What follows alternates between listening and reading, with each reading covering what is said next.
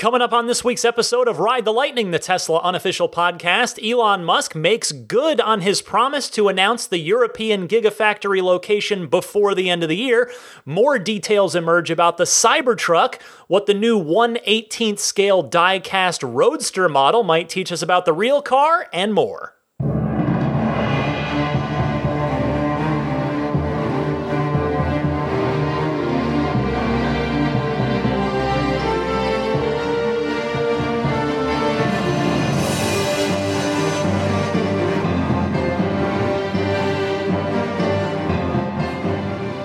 What's happening, my friends? I'm Ryan McCaffrey. Welcome to episode 224 of Ride the Lightning, the weekly Tesla unofficial podcast. This one for November 17th, 2019. And that means on the next episode of this show, we will all know what the Cybertruck looks like. I'll be able to tell you all about it because thankfully, I am very grateful to have received an invitation to the event, which I was lucky enough to click on right away and get RSVP'd and get confirmed before it seemingly very quickly went to a wait list situation. So I'm in. I'm super stoked. I'm very glad I'd booked travel ahead of time because once again, Tesla leaving it to a little bit of the last minute to send out those invites. But it is going to be super fun. Although what I have to remind myself is there's no guarantee that I'm going to like the look of this thing. Elon himself said, not everybody's going to like it. It's not for everyone. It's very out there. But I'm just, because it's going to be so different one way or another, I'm very excited to see it. So I will have a firsthand report for you on next week's podcast that will hopefully include a test ride. Traditionally, at these unveiling events, when you walk in the door, you get a badge. They check your name off the list and they hand you an event badge to wear around your neck, and that's got a number on it, and that's your test ride number. And they cycle through people, so it's 3-4 people at a time get a ride, and they give you a quick 60-second lap or so around the street next to the design center there. And then, you get to actually experience it. So I was lucky enough to get that with the 3 and with the Y. And so here we go. The Cybertruck is coming in 1 week's time as far as its unveil. Now, its real name, by the way, apparently is Cybertruck, as I had guessed after Elon started repeatedly referring to it that way, because the sleuths on the Tesla Motors Club forum, tip of the cap to them, the sleuths over there found the trademark application for it, complete with a very, I think, super cool cyberpunk-looking typography logo. Now, I worked in magazines for almost 10 years, so I'm a little, call it extra sensitive to fonts and kerning and leading and typography. And I when I see a font I like, I really like it. And this cyberpunk, the Cybertruck font that they've got going on is definitely super cool. And get this, the spelling of Cybertruck is even very cyberpunk.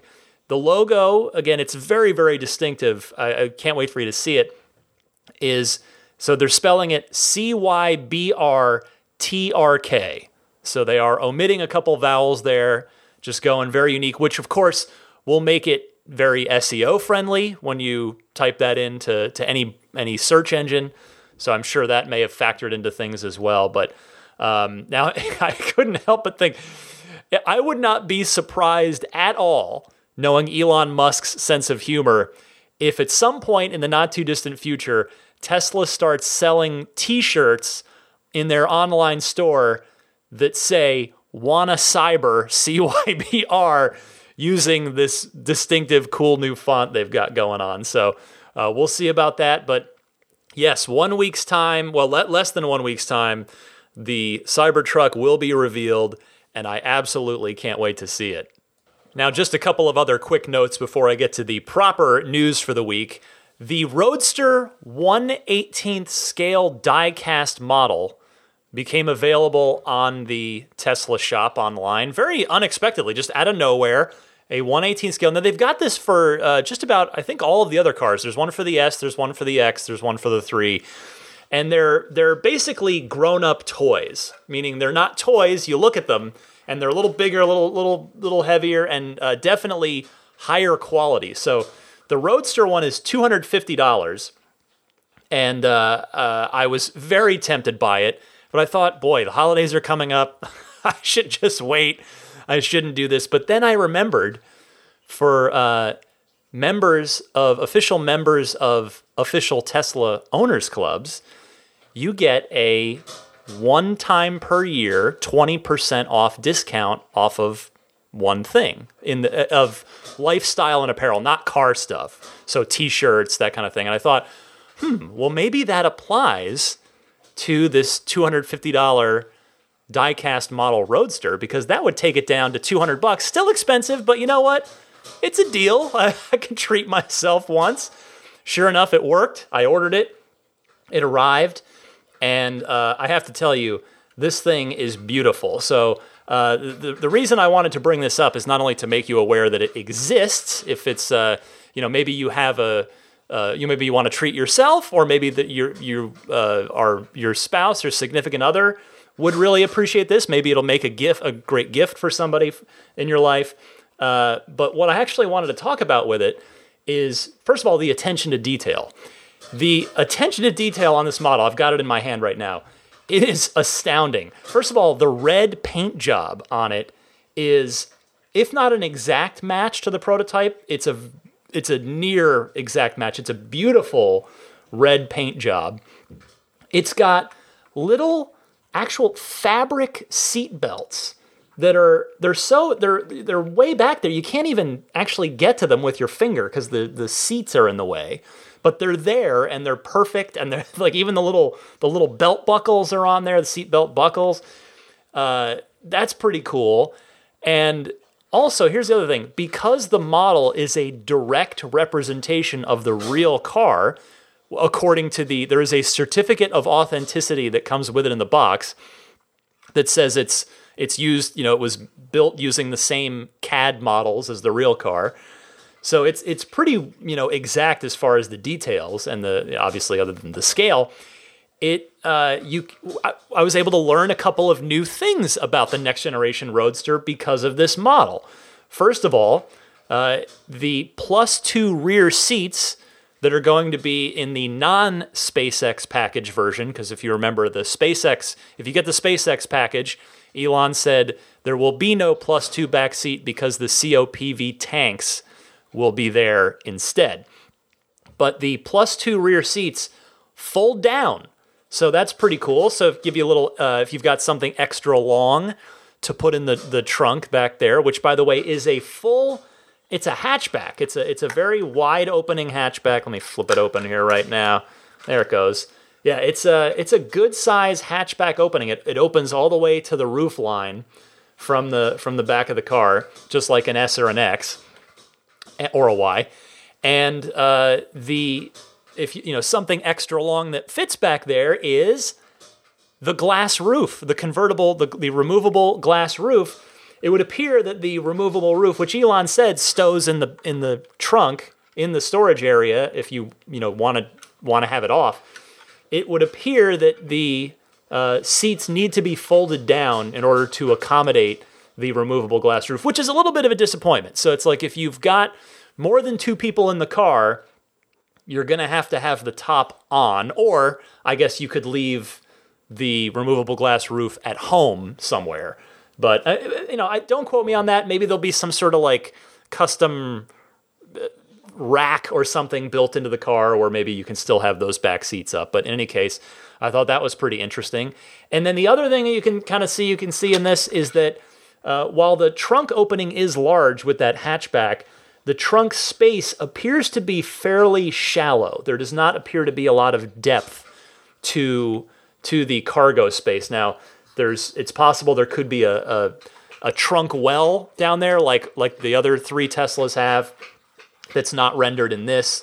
I'm not sure, but there's also, at least on the prototype, there's no frunk. So, Elon said it's going to be a quote-unquote real car where you could put bags in it and go anywhere and actually have storage.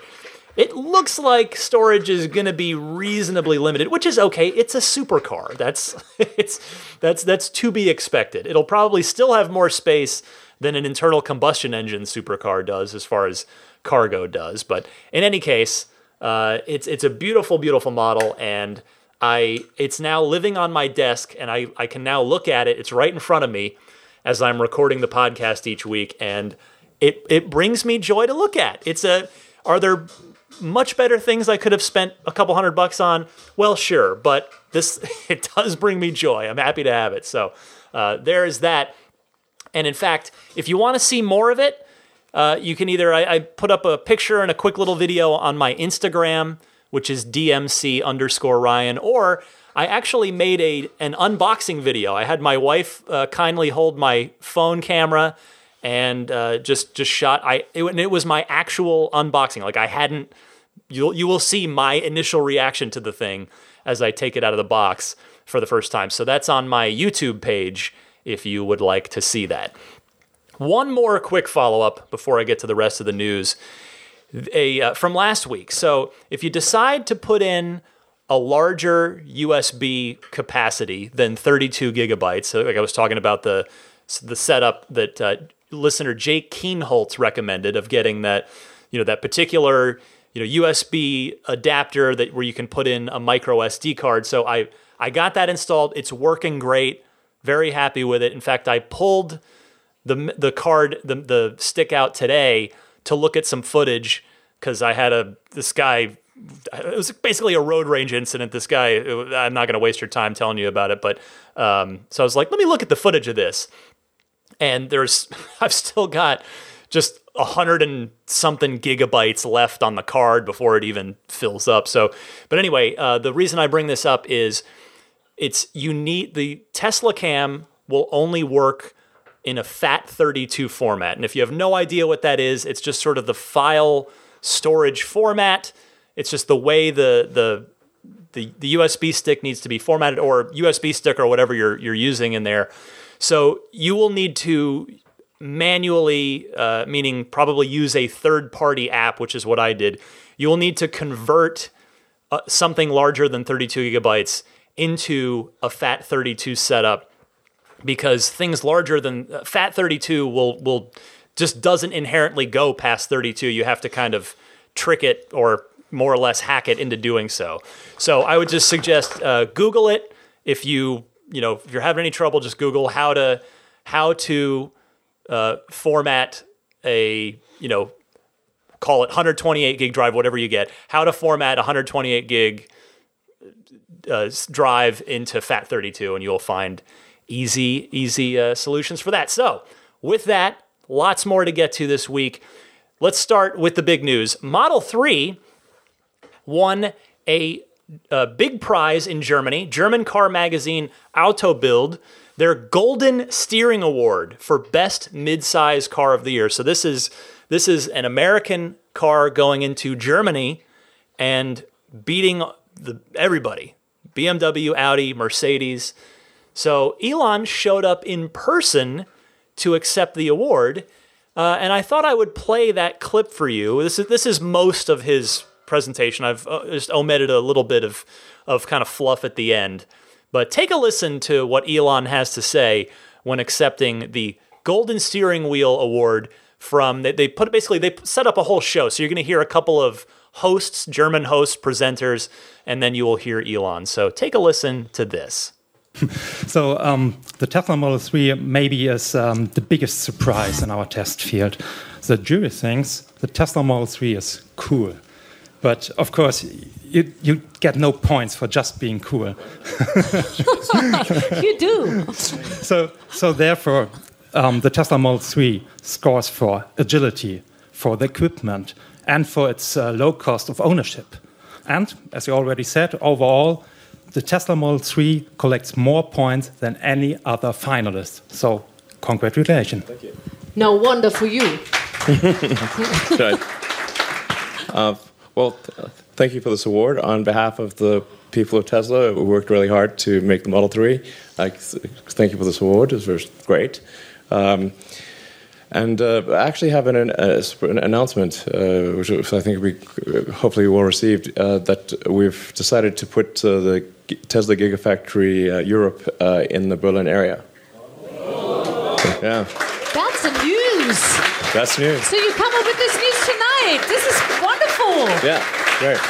So we'll see you more often here in Berlin. Yeah, I come to Berlin a lot. Will you come then by the Berlin rocks. slow Berlin's old-fashioned plane or by Great. Hyperloop? I love Berlin. Yeah. Yeah. You come by. When will you come by Hyperloop? I mean, this might happen. Might come by rocket. You know, you were here, I think, in 2014, achieving the golden steering wheel for lifetime achievement. Then you came back for Model X, and you promised to come back when Model 3 is going to have an award. What will you promise this time? I mean, if you keep giving, here's the irony. In the future, there may not be a steering wheel. Yeah. We talked about that already.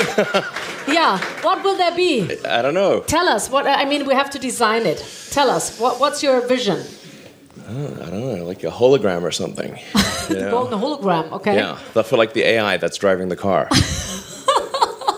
Okay. Yeah, we'll seriously. try to visualize that. Yeah, let's throw in a hologram. Wonderful. It's great to have you here, and a good chance also to talk with you a little bit more. Ich darf mich von dir verabschieden. Vielen Dank, Herr Hornig. Aber jetzt wollen wir nochmal auf die Bühne bitten. Herbert Dies natürlich, Vorstandsvorsitzender von VW, ist heute Abend bei uns. Und Tom Drexler wird die Gelegenheit nutzen, einen kleinen Talk mit euch zu machen. There's a little chit-chat talk with the boys. Hi. Herbert, hier. Genau, ihr dürft in die Mitte Come gehen. in the middle. Come on. Bitte sehr. So, you know each other very well. We know. And you meet each other sometimes in California, I think. What are you doing when you meet, you both? Telling stories about electric mobility, driving cars, testing, drinking. What are you doing? All of those things. I mean, of course. We party like rock stars. It's crazy. Party like rock stars. But we talk about cars, yeah, and the future of cars. Yeah, Herbert is pushing the Volkswagen Group into electromobility very, very hard. And the ID3 is not here this year, maybe next year. Are you inspired by Elon, or is there no alternative for this new engine? Yeah, first of all, I wanted to congratulate you. Great achievement. Now with all this competition here in Germany, winning this award, I think it's a great achievement. We know each other. We don't meet so often. No, we know each other since a few years, and I would say that we share a vision, which is that we only can achieve the CO2 targets and reduce carbon emissions through electric cars. And we also share a vision that the car becomes really an internet device, always connected, always online. The car becomes really, really safe and totally environmentally friendly. And from time to time, yes, we meet because I think it's nice to follow up. I have to say, I thank you for pioneering, for pulling us, for pushing us. I think Elon is really the innovator, which is driving us along, and so it's worthwhile to talk about batteries, the right concepts, and I always enjoy talking to him because he's really a very visionary. Okay, but what's the main problem, Elon, in Germany with the e-mobility and in Europe? Why is in Germany why we are so far behind? 10 years, maybe 8 years, 5 years. What do I say?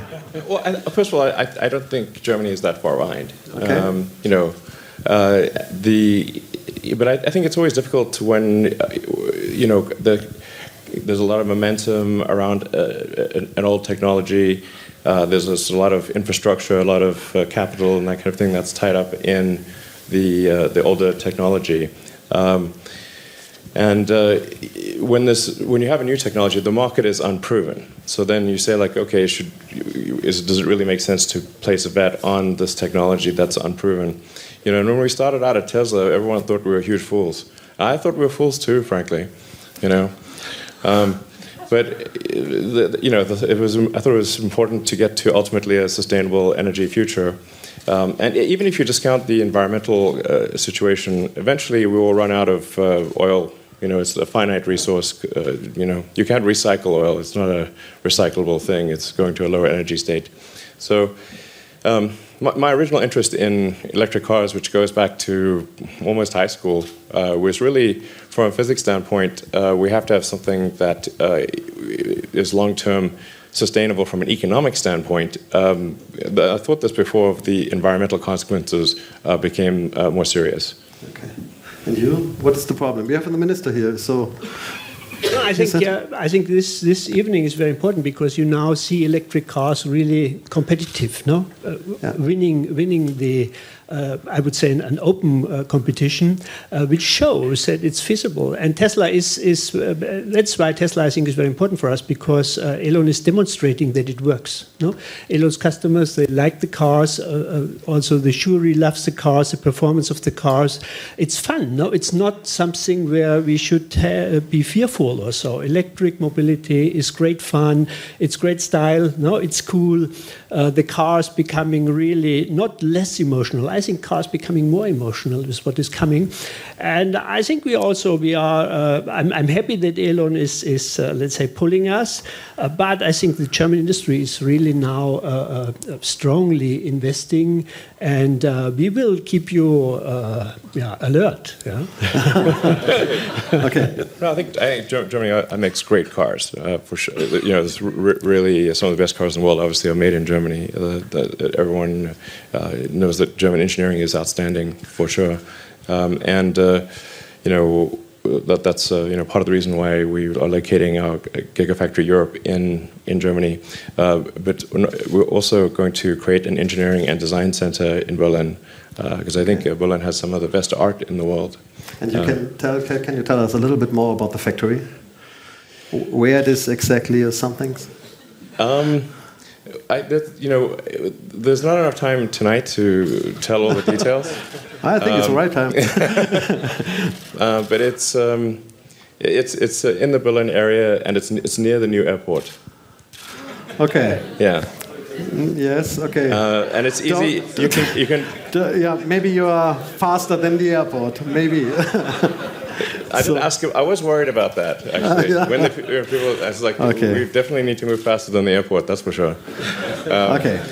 So there you have it. Gigafactory 4 will be in or near Berlin, over by the airport, which apparently, I've just learned this week, is a super long-term project that still isn't done. I guess kind of like over here in America, how Boston's Big Dig was a notorious boondoggle for many, many years. Elon added later on Twitter, by the way, that Tesla, quote, will build batteries, powertrains, and vehicles starting with Model Y in Gigafactory 4. And so, in addition to this, Tesla will also open an engineering and design center in Berlin. Both, of course, can capitalize on just the massive amount of automotive talent in the country, which, again, that's exactly what I cited when I had previously said, not too long ago, that I had hoped and thought that Germany might be the front runner for this the last time that this had come up. But I've read a lot already about this, and a lot of articles I'm seeing. A lot of takes are, well, Elon's a showman, and he chose Germany in part as a way to serve notice to the German auto industry right in their own backyard. And personally, while I, of course, don't have Elon Musk here to ask him directly, I honestly don't believe that's the case. I think that makes for good copy, to use an old magazine or newspaper term. But to me, Elon is a guy I've seen over the years now. He thinks very practically about the mission of Tesla at all times, on the air, off the air, at award shows, on anywhere, all the time. I think he sees Germany as centrally located in Europe. I think he sees it as a major hub of talent from all walks of automotive life, from engineering to design to manufacturing and assembly. And I think that this is what makes the most sense for Tesla in order to help advance the mission. Germany and Berlin. So that, I think, is why the choice was made. Now, some additional details have come our way thanks to some reporting from Tagesspiegel in Germany. And I want to thank Tesla Motors Reddit user Katze Zona. That's a fairly German username for the summary and translation here, who says that Gigafactory 4 will be located in Brandenburg, which is sort of the state around Berlin. It is rumored to be in Grünheide. See, this is this is a real test of my high school and college German right here. I hope I'm not offending my German listeners. I hope I'm hanging in there okay on the pronunciation. But anyway, it's the southeast of Berlin, on an area which was previously in talks for a BMW factory at one point. The paper, the publication reports that about 7,000 new jobs will be created as a result of Gigafactory 4, and that physically, GF4 will be about the same size as Gigafactory 3 in Shanghai and will aim to produce up to 150,000 cars per year as it ramps up. So once they get up to about, this is what I started thinking about now, the sum total of Tesla now, because Tesla's officially now a global enterprise on a manufacturing basis, not just on a sales basis. Once Tesla gets up to about 700,000 cars per year out of Fremont, which should occur once the Model Y is fully ramped up, you can then add in another 150,000 a year from Gigafactory 3 and another 150,000 a year from Gigafactory 4 once that gets spun up. And so around 2022 or so, maybe 2023, you will have 1 million cars per year total, unless they find a way to get to it sooner. But there is a clear path to 1 million cars per year produced and sold by Tesla. And by the way, that's not including what is probably in the grand scheme of things going to be a relative handful of Tesla semis and next generation roadsters that they're going to build each year as well. And I'm also not at all factoring in the Cybertruck, which could end up being a pretty darn big seller in specifically here in the United States. So the point of this is to say, and you guys know me, I think it's important from time to time, and I also like to just take that 10,000 foot view, just pull back. You know, all of us, and many of us, I guess I can't speak for anybody but myself. All right, in life, I tend to get very focused a lot of times on what's going on right now, what's right in front of me, what's this week, what's this weekend look like. I think it's really important from time to time to just pull back. Well, what about the bigger picture? How are things, what are the goals? What are the bigger picture goals? What's going on? And I really like to apply that lesson to Tesla as well when I'm doing this podcast and covering Tesla and studying Tesla. And my whole spiel is simply to say that I really believe when you look at this picture now that is forming, that the Tesla story has only just begun.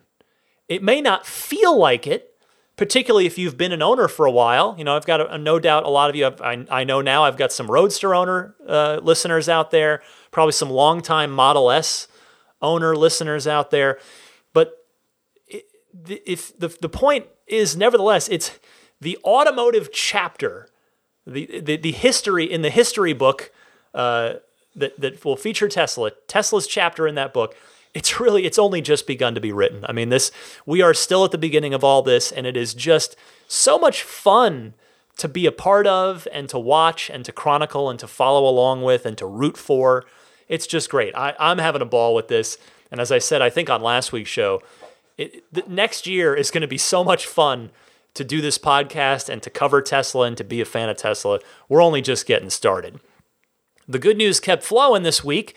The Model 3 is getting updated EPA mileage ratings for the year 2020. And that begins with the Standard Range Plus, which is officially rated by the EPA at the same 250 miles now that Tesla had recently advertised it being upgraded to. And here's the really cool part, that those efficiency tweaks that led to that range boost to get it to 250 means the the overall efficiency of the Standard Range Plus Model 3 makes it now the highest ever, the most efficient car on the road. 141 miles per gallon equivalent, which beats out the Hyundai Ioniq, which is so just a tip of the cap to Tesla and the Tesla team. They've continued to evolve the cars, oftentimes not even through hardware, through software, which is just wild. If you're curious now, the rest of the lineup, the regular standard range Model 3 still rated at 220 miles. And by the way, both of those ratings are on 18-inch aero wheels, as you had probably imagined the peak efficiency would come. The dual motor long range, by the way, if you're curious, now rated with those same 18-inch aero wheels at 322 miles, very impressive there. On the 19-inch sport wheels, 304 miles. And the Performance Model 3, its new EPA-rated range, with its 20-inch wheels, now rated at 299 miles of range. And what I found interesting about the EPA data, I can certainly corroborate it because the EPA bases that calculation. They cite the Performance Model 3 is 298 watt hours per mile combined city highway driving. And my lifetime watt hours per mile, after just about, actually by the time you hear this, 15,000 miles, I'm at 299 lifetime. So the EPA, there seem like pretty accurate ratings, which is what they should be. You would hope and want them to be accurate. So honestly, all these changes, what I like them because even though my car was quote unquote officially downgraded from 310 miles to 299, it never got 310. It's impossible to get 310 miles on a single charge out of a Performance Model 3 running on 20-inch wheels, unless you're hypermiling, unless you're taking extreme measures, which you can, but generally speaking, it just can't be done. So I really appreciate that all these changes from the EPA ranges are now more realistic, and I think it's a good thing for consumers who are trying to decide which Model 3 is right for them. Although, that said, I want to get on Tesla's case just a little bit here, constructively, to say that Tesla has, as of yet, not reflected these lower numbers, at least for the performance version. It is not yet reflected on the Tesla Design Studio website. So, again, when I bought mine, I knew there was no way that I was going to be getting those 310 miles because I knew the 20-inch wheels would be an efficiency hit. But hopefully now, very soon, that will actually be reflected on the website so that it is, again, just more, just more honest with everybody else there. So that is that. And let's move on to the last bit of news I wanted to tell you about this week before we move on to your phone calls in the Ride the Lightning hotline. The final chunk of results from Bloomberg's 5,000 owner Model 3 survey are in, and I want to just share some of the highlights with you, courtesy of Bloomberg reporter Tom Randall, who had a big hand in putting all this together. The top cars traded in for a Model 3. You've heard Elon address this before, but this is now coming from third-party data, Bloomberg's customer surveys. The Prius, which is one that Elon had cited, the BMW 3 Series, the Honda Accord, the Honda Civic, and the Nissan Leaf. So the Leaf, a little surprising, I guess, just in the sense that, going from an electric to another electric, I suppose that was, it's a lot of Leaf owners, probably the first-gen Leaf owners where the range was very short on those cars. The second-gen Leaf that I think has much improved aesthetics, number one, but also more critically, much more range than the first-generation car. I'm imagining that a lot of those Leaf trade-ins are probably Gen 1 Leaves. The survey noted that BMW was hit the hardest, which they attributed to the fact that the Model 3 is a performance sedan And a performance sedan, that's exactly BMW's MO. So people that would have otherwise been attracted to BMW jumped ship to Tesla more so than other brands that Tesla pulled customers from. Elsewhere in the Bloomberg survey, almost 99% of Model 3 owners said they would recommend one to their friends or family. And according to Bloomberg, many of them already have. Tom Randall noting, in follow-up calls with a dozen survey respondents, every owner we talked to described taking friends or family members on test drives. And you want to know what I love about that? There's 3 words. Every single one. So yes, I acknowledge it's a small sample size. A dozen follow-ups. 12 people you pick up the phone and talk to. But the fact that literally all 12 of them, every single one of them, had taken people on test drives is, to me, it speaks to how good the car is and how fun the car is. So that's a really interesting and I think very telling piece of data from that survey. And finally, this I found very interesting. Almost half of Model 3s sold are the dual motor long range cars, not the performance, just the regular long range dual motor. 37% are standard range plus, and 24% are performance Model 3s. Again, that's in this survey, so that is a sample.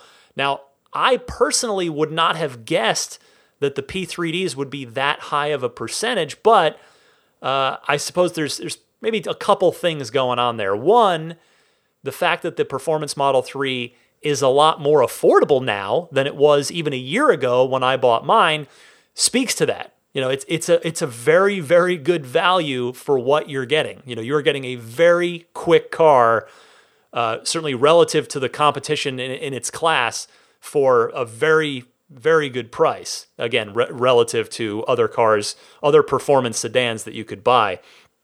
And then the other part of it, I think, could be an effect of the survey sample.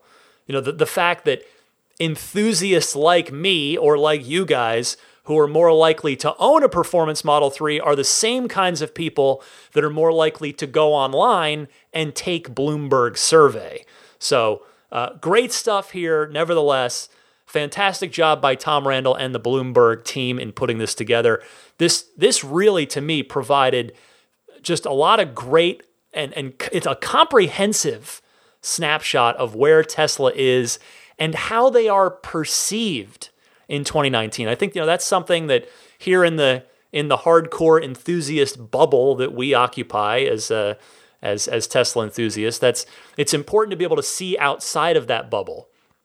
And the good news is it's good news on the outside of the bubble, just like it's good news here on the inside of the bubble as well. So I can't wait to see this same kind of survey again in a year or two to see how things evolve and how things change, just as Tesla's brand awareness organically grows, as the Model Y gets out there. There's going to be a lot more interesting surveys to be done here in the coming year, 2 years, etc. So good stuff. That is your week's Tesla news. Stick with me, though. Plenty more podcasts left to go. It's your phone calls coming up in the Ride the Lightning hotline right after this.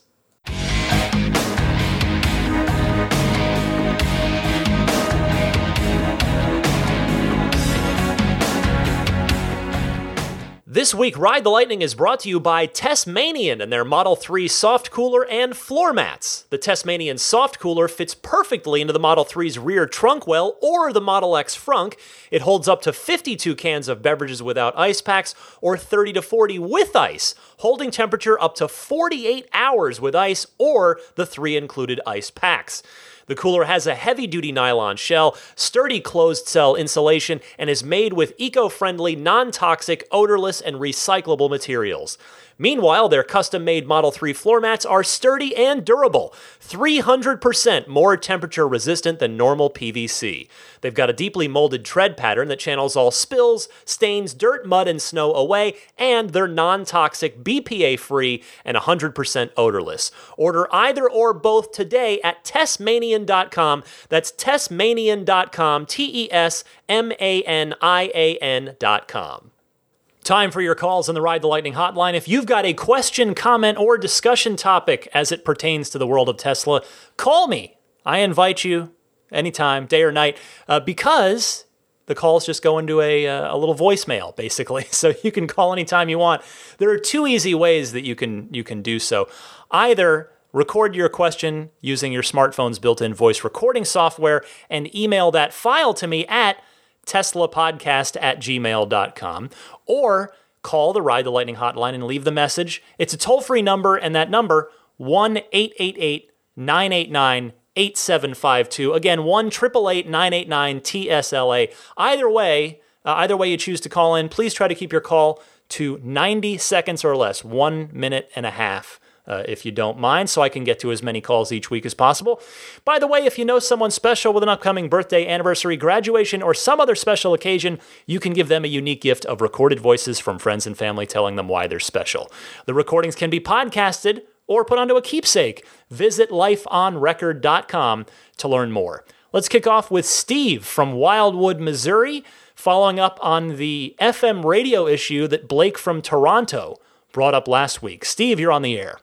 Hi, Ryan. This is Steve from Wildwood, Missouri. Mid-range listener, first-time caller. I'm calling in response to your caller last week who had a problem with his FM radio. I had the same problem on my Model 3. It happened after a recent software update.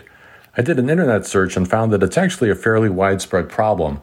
The most reliable solution seems to be to go to the safety and security menu and do a full power off of the car, followed by a full reboot. That is to say, hold the brake pedal down and hit both scroll wheels.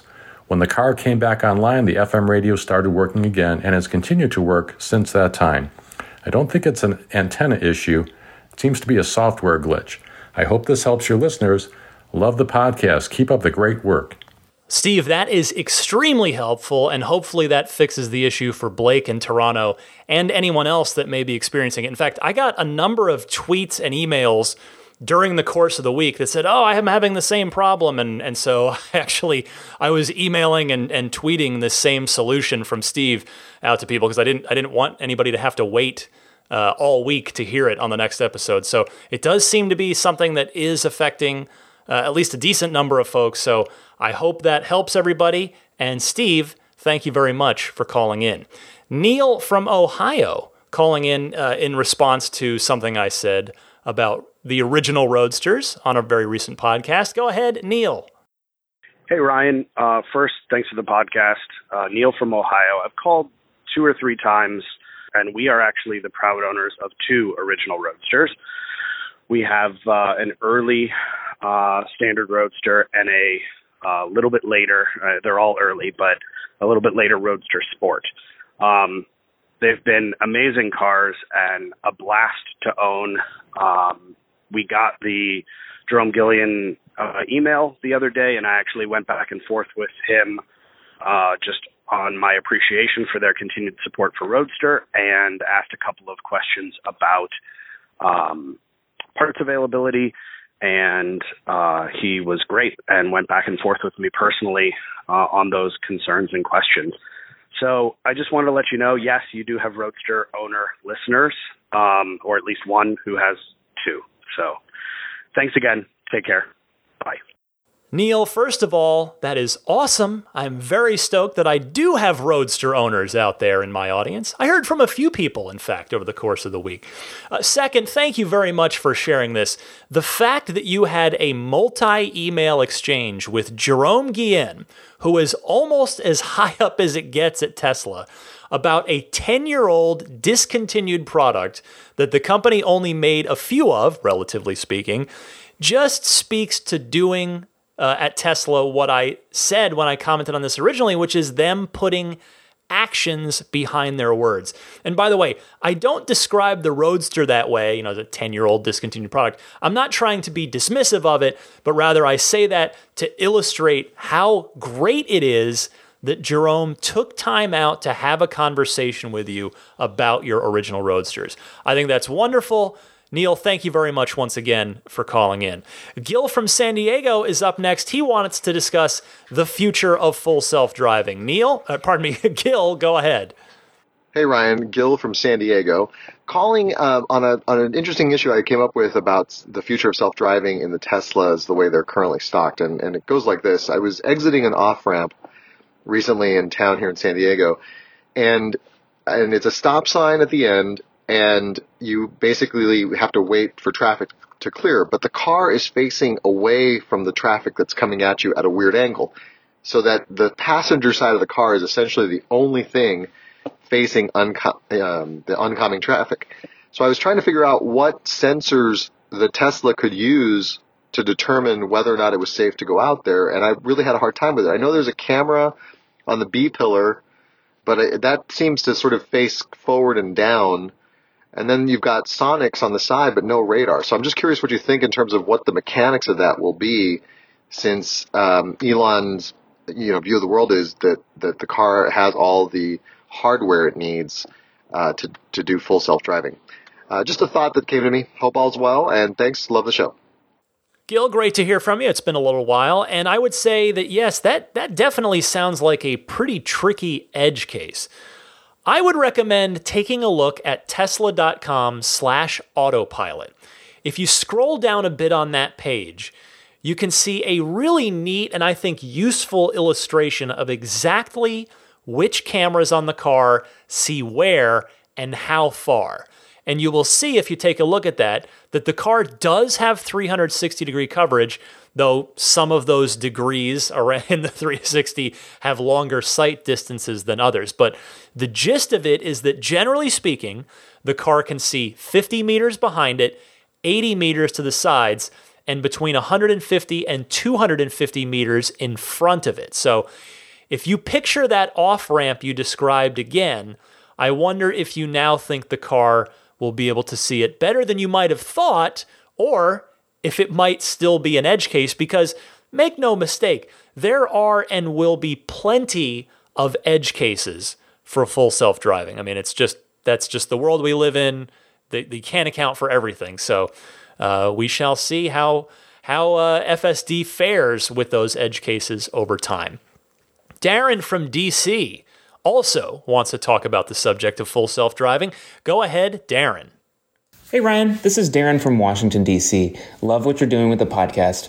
I have a quick question regarding full self-driving. My wife and I went ahead and put down a reservation for a full self-driving Model Y.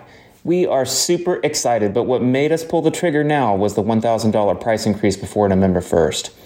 Something I didn't really think about, though, is this purchase of full self-driving only for software and not hardware? How do we know that customers who purchase full self-driving today are assured that they're on a cost-free path to Level 5 autonomy? Will future hardware improvements that are needed for Level 5 autonomy be retrofitted into older cars? I'm willing to bet that the new wiring that is going into the Model Y has this idea in mind. Anyways, thanks so much for what you're doing with the Tesla community, and we cannot wait to be a part of it. First of all, Darren from DC is a fantastic radio caller name. Second of all, Darren, congratulations on your Model Y order. I hope that your wait is a relatively short one.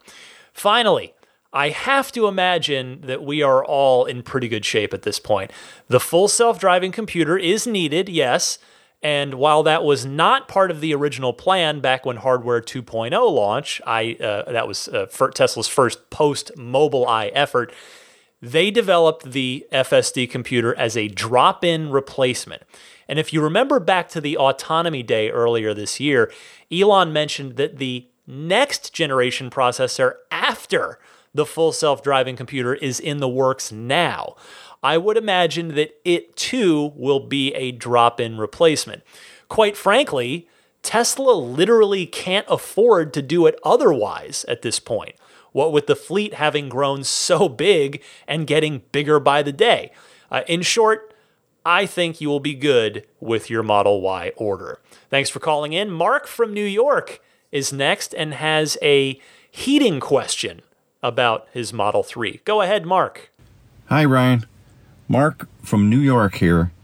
Love the podcast. Love my Model 3. I do have a question, almost a complaint, I guess, on the software for the climate control. As it's getting colder here in the Northeast, I'm using the heat and the heated seats in the morning before I go to work quite a bit, getting it nice and toasty, and I love that. But when I get in and sit down, put the seatbelt on and press the brake, I notice that it all the settings go back to what it was the last time I drove, which is a lot different than what I might want right now. I know a lot of Tesla people probably listen to this podcast. Maybe somebody can offer an answer, or is it just a glitch? Does it bother anybody else? I don't know. It drives me a little nuts in the morning. That'd be great to find out. Anyway, love the podcast. Look forward to it every Sunday morning when I bring my 3 King Charles for a nice long walk and listen to it. So, keep up the great work. See you next time. Bye. Mark, welcome to the podcast. You are not the first person to be annoyed by this, and justifiably so, by the way. The current solution, and admittedly this is a bit of a workaround, is to have a separate profile. Maybe you call it winter or something. And you would have that have a higher climate control temperature on it. Now, alternatively, or perhaps even in addition to that, you probably have received the 36.2.1 or later update by the time you hear this, because I know you did send in your call before the update pushed out wide. And that has got the scheduled departure charging setting. There's also a checkbox on there that you can hit that will precondition the car as it's doing its scheduled charge in the morning for exactly this kind of thing, the first thing in the morning, chillier weather application. So I hope that helps. Thank you for calling in, Mark. Let me go now to my friend Ron in Nashville. Another frequent caller wants to talk about Smart Summon. Go ahead, Ron. Hey, Ryan. Ron from Nashville. Calling about Smart Summon. I have been playing with that feature quite a bit, mostly for fun to show people and give kids rides, etc. But I have used it once functionally when it was raining to come to where I was in a dry part of the parking area. But I've noticed that it'll give you its planned route, and I tried it in another parking lot, and the planned route was really bad.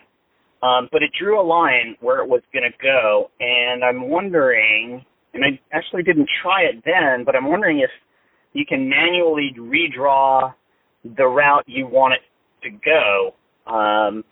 If it doesn't do that, I'll give it a try next time I do Smart Summon. But if it doesn't do that, maybe that's a feature that could be implemented in the future, based on what we see in our knowledge of the parking lot, because some have one-way areas that may not be the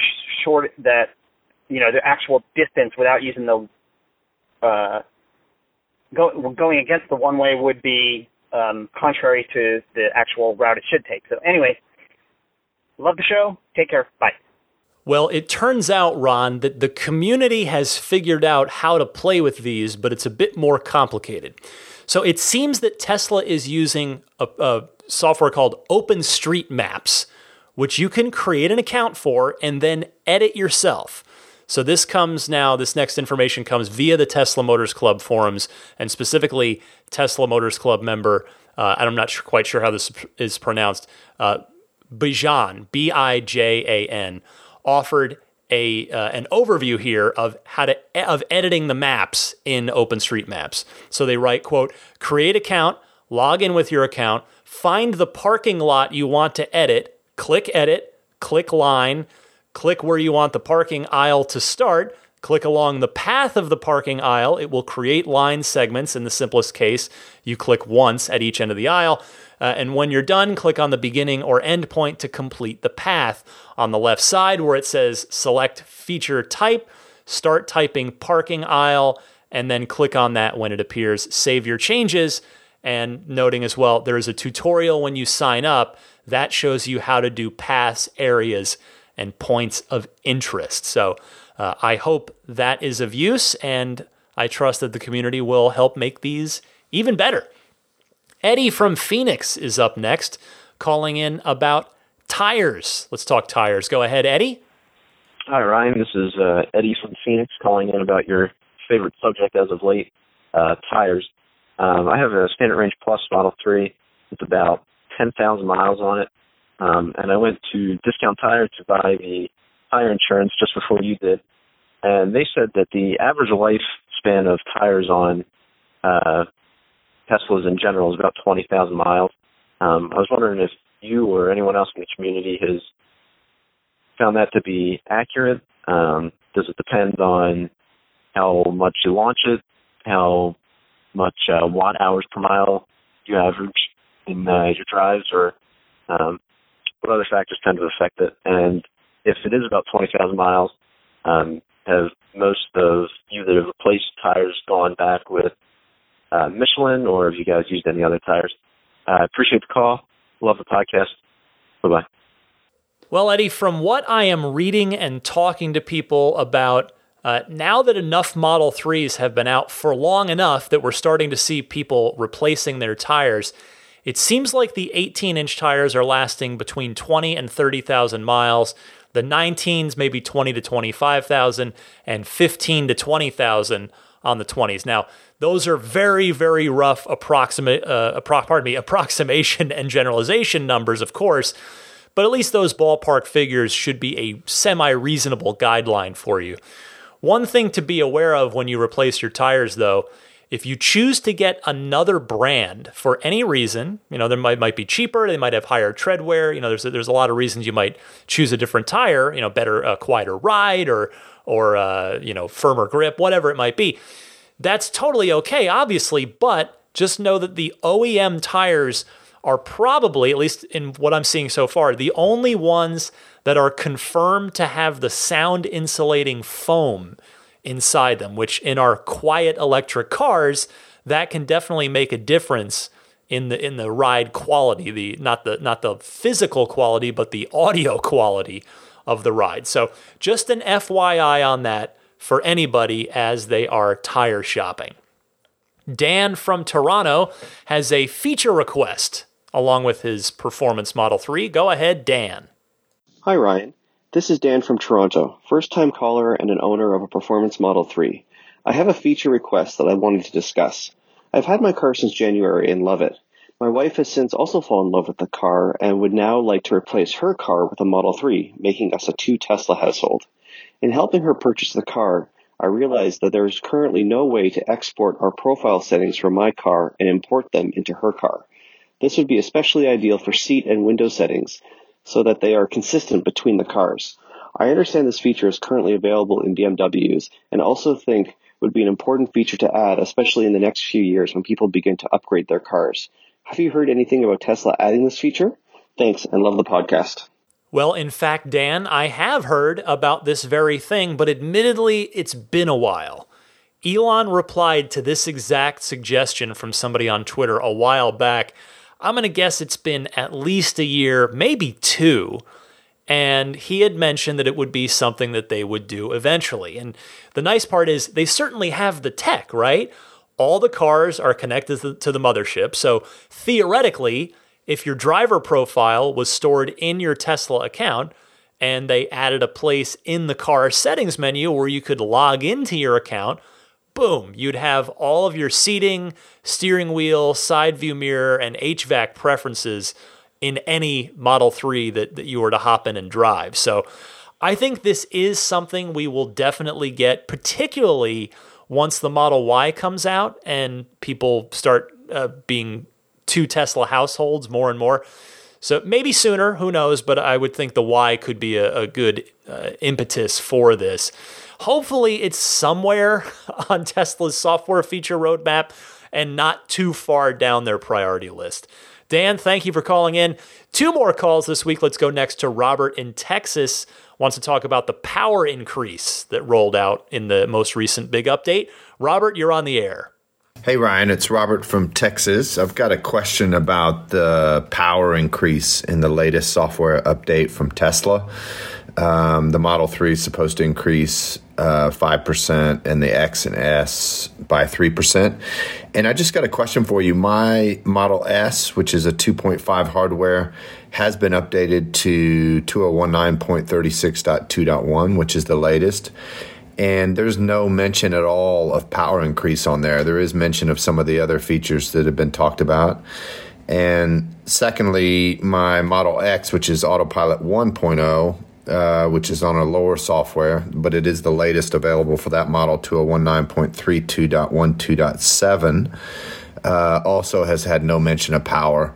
And I'm just wondering, is that power increase only for Model 3s, or is it only for 3.0?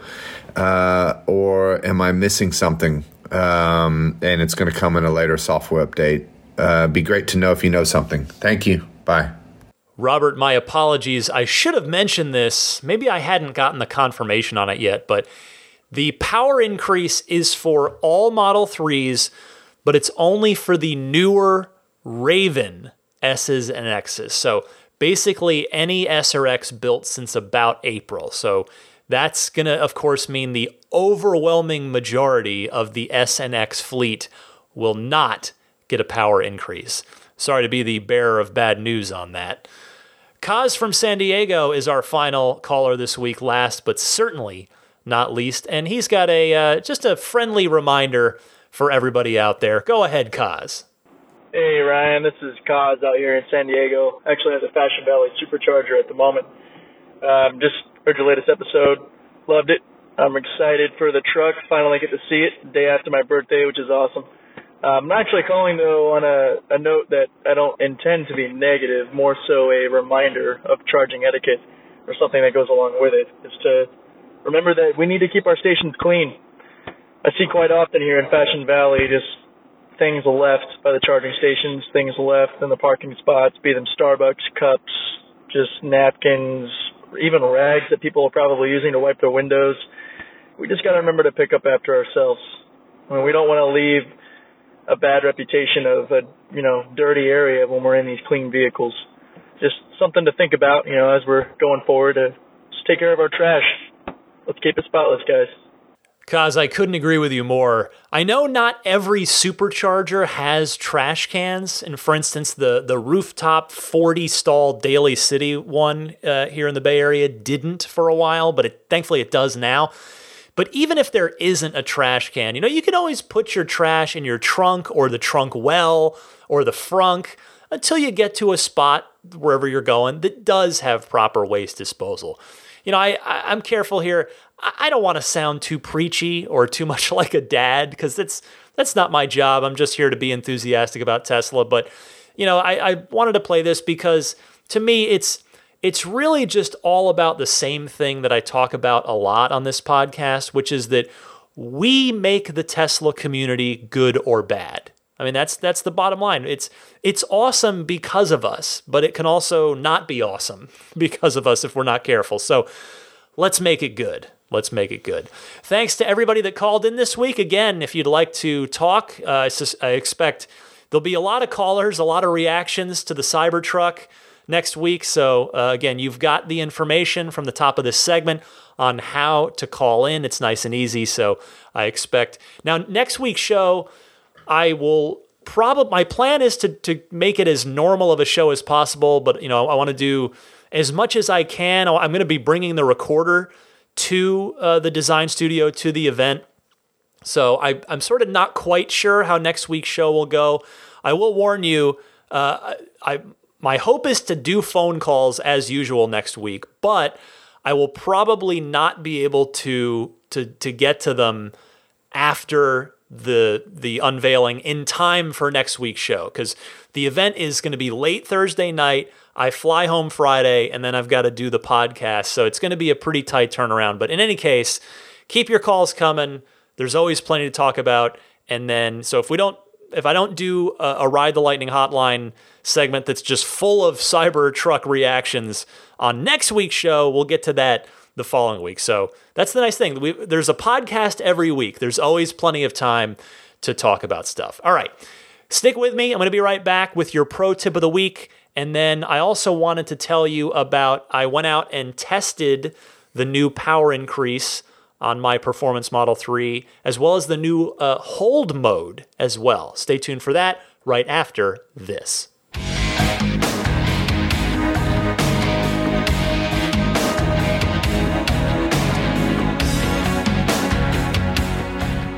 All right, this is the part of the podcast where I tell you what I've been up to in my car, which I have named the Spirit of Adventure.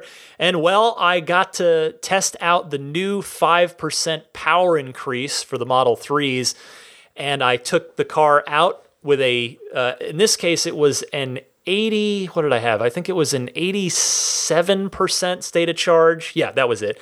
87%, so not quite as high as I would have liked to. I might have to try it again with a 95+% charge, but 87% charge in pretty fair weather, dry daytime, and I took it out to my secret little spot where I can go and safely throw the car around a little bit. And I used the Draggy, which is so the DRAGY. It's a little dongle that has an app companion for your smartphone. I ordered mine off of Amazon. It's $150, and it will use GPS and I think also the accelerometer in your phone, I believe, to pretty accurately measure 0 to 60 times, eighth of a mile runs, quarter mile runs. And so I took it out. And now previously, I had been getting 3.4 seconds from the first power update, 3.4 seconds 0 to 60 without a rollout. And with a rollout, it was doing 3.3 seconds. The 1 foot rollout, which is, by the way, how Tesla measures. So with the power increase, I was ripping off mostly low 3.4 second runs, which is 3.2 with a 1 foot rollout, which, by the way, is how Tesla measures. But my best run, so the car did it, and it was a verified run, because Draggy actually can know elevation. So, and it will invalidate any run that's not on flat ground. So I got a verified run, flat ground. I did 3.36 seconds without a rollout. And then, so again, if you look at the rollout, 1 foot rollout time, again, that's how Tesla measures, 3.15 seconds. So I was super impressed by that. That's so cool. I will say, to temper my, the excitement a little bit, I couldn't feel the difference. I did not perceive it any differently, but the numbers don't lie. And boy, 3.15 seconds 0 to 60 is pretty impressive. Now, to just sort of put that in perspective, my car, since I bought it, has picked up, meaning, or I should say, shaved off 0.2 of a second in 0 to 60 mile an hour acceleration time. For free, by the way. Zero cost. Think about that for a moment. And not only just how cool that is on its own, but how unfathomable, and I mean literally unfathomable, that would be just 10 years ago. Not that engine upgrades aren't possible. You could make ECU chip changes. You could supercharge a gas car, turbo, whatever. But over the air, downloaded in your garage for free, I've gone from 3.5 seconds with no rollout when I bought the car to now 3.3 seconds. And then, you get the rollouts going. I'm down to 3.15 seconds. That's just unbelievable. So much fun.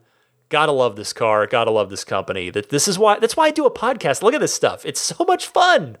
They do this for free. They could easily, Tesla could monetize this. They could say, hey, we've decided, or we've figured out a way that we can give you, a 5% of it. They've done it twice. So it's like, yeah, we can give you, 7% power boost all up, all told. But it'll cost you $500. It's like DLC for your car, paid DLC. It's a microtransaction. And there are people, plenty of people, performance enthusiasts that would pay it. And it could be a revenue stream for Tesla, but no, they just roll it out for free to the whole fleet. I love it. Now, the other big new feature, day-to-day feature that was included in the latest update is hold mode, aka single pedal driving.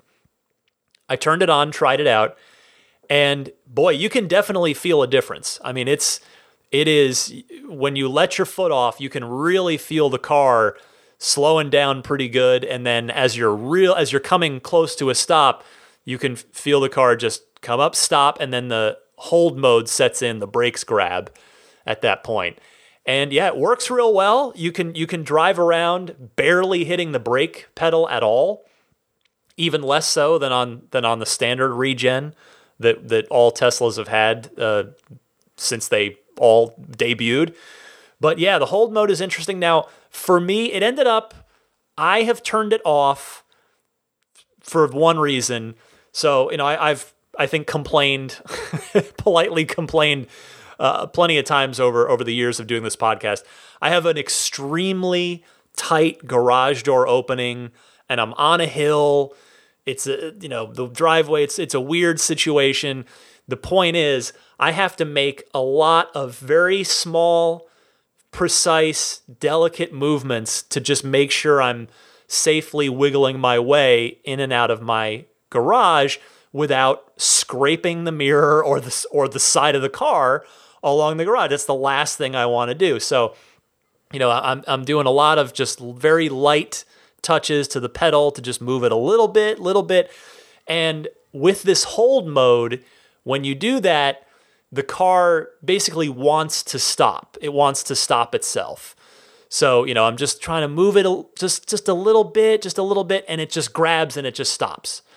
And I want a little bit more rolling inertia to, I don't want as much stopping to go on, even though I'm being slow and delicate. So I don't know if I'm explaining this well, but the point is it just became a little too aggravating getting in and out of my garage. It's totally great out on the road. It works really well. I liked it just fine. In fact, while I had it on while I was out doing these 0 to 60 runs off the power with the power update. But yeah, I just decided to turn it off. Now, if there was a setting at some point to geofence it the way that HomeLink works and the way that the folding mirrors can, and on the S and the X, the air suspension can be geotagged to raise or lower at certain specific places. If I could have the hold mode turn off when I'm by my house and turn back on when I get away from my house, I would happily do that. But I don't expect anybody else but me needs that kind of option. So I don't expect to get that anytime soon. But it does work really well. Give it a try if you have not already, and you might find that you super like it. Okay, pro tip of the week before I get out of here. Eric from Boston. He has a tip that I hope that everybody might already know this, but I'm going to play it just because it's a really simple but super useful day-to-day tip. Go ahead, Eric. Hey, Ryan. Eric from Boston. Giving you a call. First time, long time. Just had a pro tip for you. This is actually coming from a pro tip, so I don't know if that's a first pro tip from a pro tip, but a few months ago there was a pro tip regarding turning off the HVAC by long pressing on the fan icon, which I use extensively. But one thing that I noted is to turn it back on is you do not have to long press on the fan icon. You can actually hit either directional arrow on the temperature, and it will turn the HVAC back on without changing the temperature. It actually just turns the HVAC on, and then you can change it from there. So, hope that helps. Eric, thank you for your call. I use this every day, but I guess maybe I never said it on the show. I'm not, even if I did, it was probably so long ago that there are plenty of new listeners now that have never heard it. So thank you for this one. It is another nice little shortcut since you don't have to have the big HVAC menu come up every single time you want to get your AC going, which is what happens if you tap that fan icon, obviously.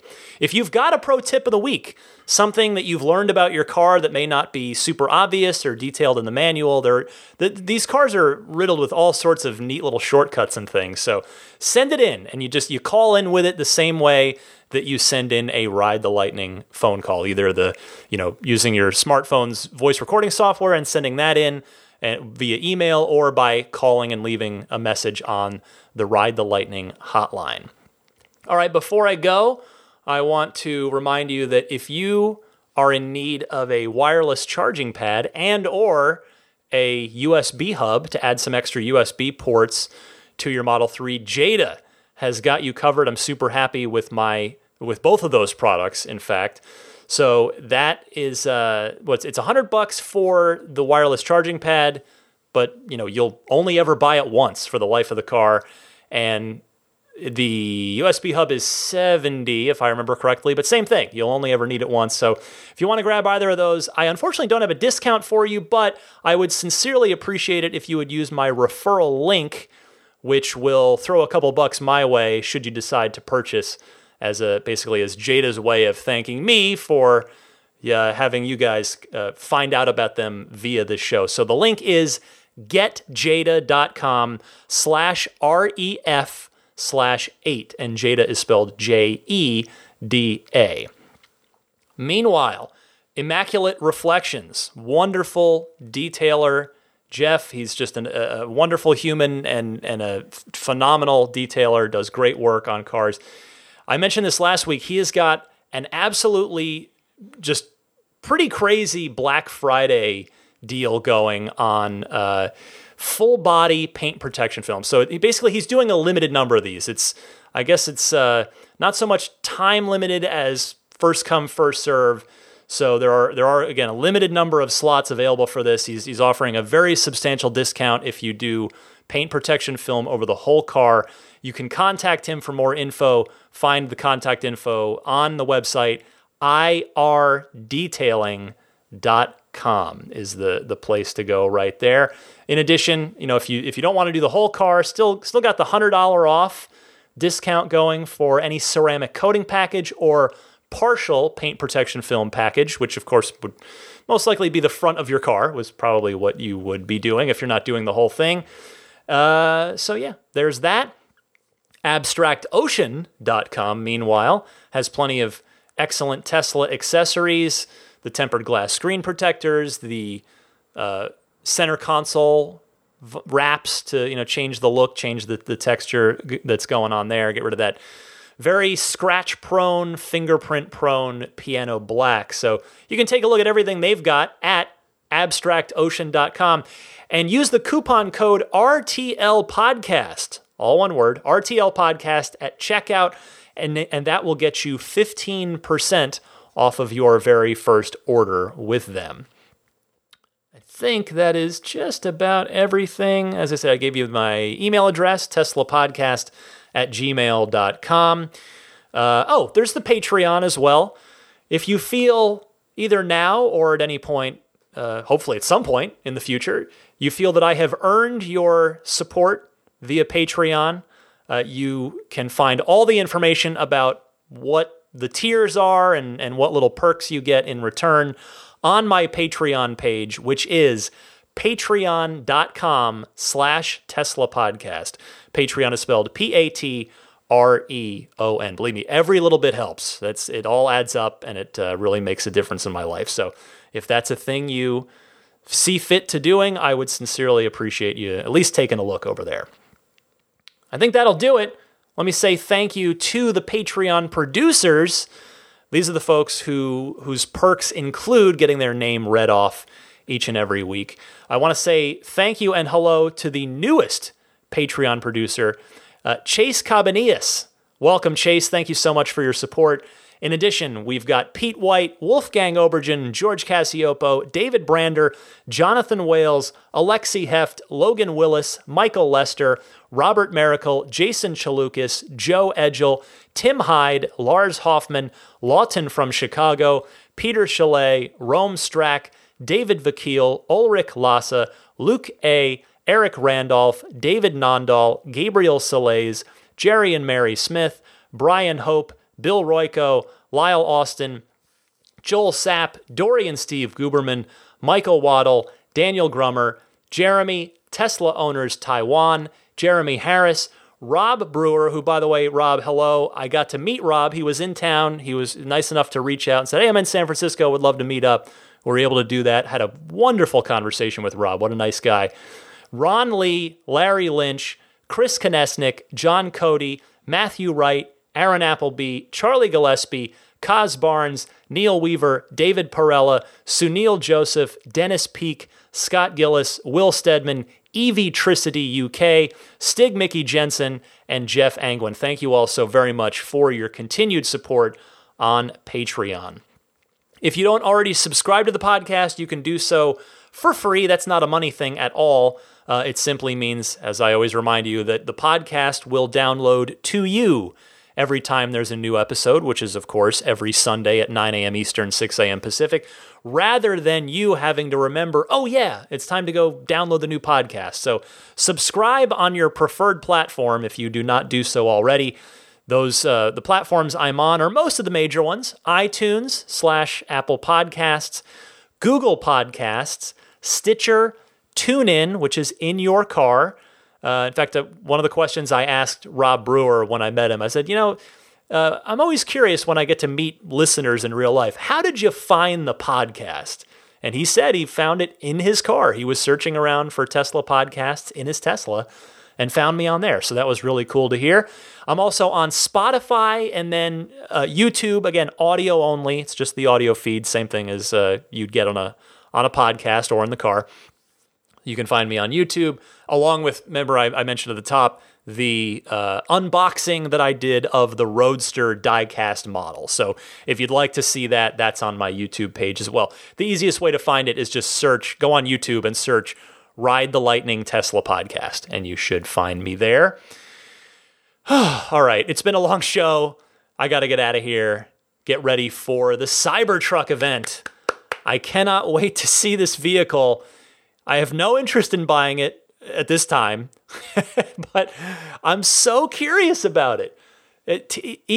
Only Elon could get people who aren't normally truck people fired up about a truck, because I am not normally a truck person, I will tell you. But anyway, so stay tuned. Again, I will have just live, not live, obviously, but I will have man on the street coverage from there. First-hand impressions of this thing. Hopefully I'll get to ride in it briefly in the test ride. So don't miss next week's episode. It should be a super fun one. Until then, for a curled up, adorable, sleeping Daisy the Boxer puppy, I'm Ryan McCaffrey. Happy electric motoring, my friends, and I'll see you next week.